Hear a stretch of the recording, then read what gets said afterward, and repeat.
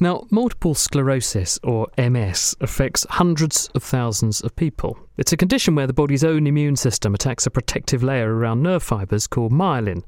This prevents messages being conveyed quickly and faithfully through the brain, producing symptoms that can include difficulty with vision, movement, speech, balance and sensation.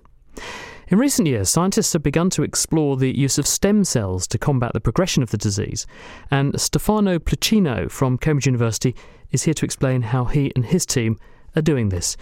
Welcome to the programme. What's your approach? Hi, Chris. Our approach has been to develop a new therapy which is going to have an impact in a specific subtype of MS, which is called progressive MS, which is a specific stage of the disease where inflammation remains compartmentalized into the central nervous system and becomes responsible of the real progression of the disease. Now, when a person's having an attack of MS, the immune system has moved into a part of their brain and it is attacking this myelin coating around nerve fibres, damaging it, which is stopping messages being sent backwards and forwards.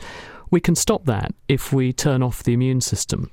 But you're saying you can use stem cells to do that instead. What's the advantage of using a stem cell over just a drug to turn off the immune system? Yeah, this is a key aspect of developing experimental therapeutics.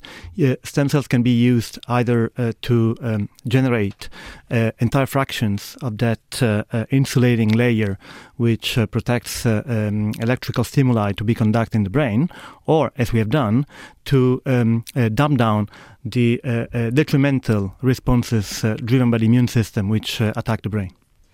Right, so there's two sort of prongs to this. On the one hand, you've got the stem cells trying to do some repair. On the other, you're using almost like blotting paper to soak up the inflammation.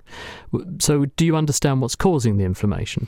We don't have yet the final answer on what is causing inflammation, but we know, I would say, the tip of the iceberg. So we know which specific players of the immune system become responsible of individual attacks. And in our specific case, we have attempted to target a specific population of immune cells, which are called mononuclear phagocytes. And what are they? What do they do? They are professional scavengers. They are dust eaters of the brain.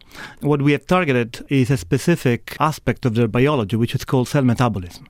And in particular, we have been attempting to interfere with a specific pathway of their metabolism, which is driven by the small metabolite, succinate. Okay, they've got this chemical that they make. It's called succinate. What does it do? Yeah, they make chemicals to self-sustain their activation status. So the more succinate they produce, the more they become pro-inflammatory. And right. The novelty of our discovery is that we have identified a fully conserved pathway, which is called the succinate pathway, which stem cells use to remain stem cells. So by serendipity, injecting stem cells into the brain, we have made possible that stem cells started competing with some macrophages for the very same substrate, which on one side make macrophages detrimental and therefore capable to drive progression, and on the other side make stem cells capable to reduce inflammation. Right, so just to summarise that for a second then, you're saying these inflammatory cells, when they go in the brain, produce this chemical, succinate.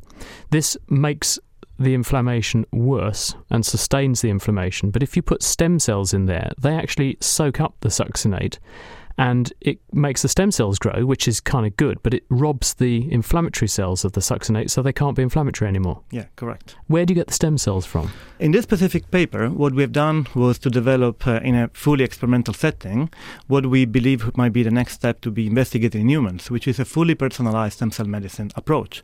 So we derived brain stem cells out of skin cells by applying the most modern technology. So you take skin cells and turn them into brain cells? Yeah, we take skin cells and reprogram them into stably expandable brain stem cells. Is that easy?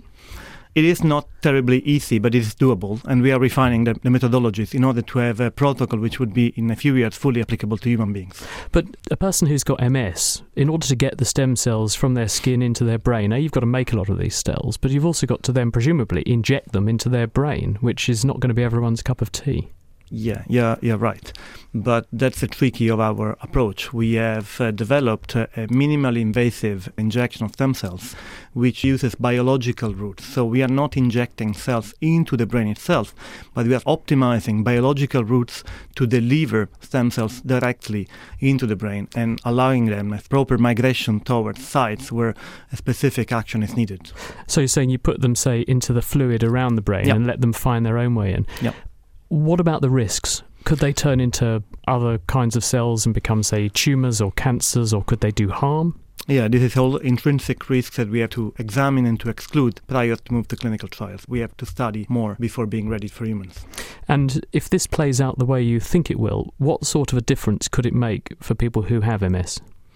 We could make a difference in a way that by injecting stem cells, we can have stem cells making multiple actions in vivo, which is provision of trophic factors, reduction of inflammation, and even generation of myelin. Because the thing about MS, and you hinted at this yourself when we started speaking, it keeps coming back. People have progressive disease. It's not a one-off thing, you get better and then that's it. It keeps recurring. Will the stem cells stay in the brain and keep protecting you, or every time a person has an MS flare-up, are they going to need more stem cells? This is a very good point, but the specific type of disease that we are targeting with this approach is not the type of disease which is recurring, but rather the type of disease which is progressing, which is clinically free of clinical relapses. Well, it's very exciting. Thank you very much to Stefano Pluchino, and that work he was describing has just been published in Cell Stem Cell.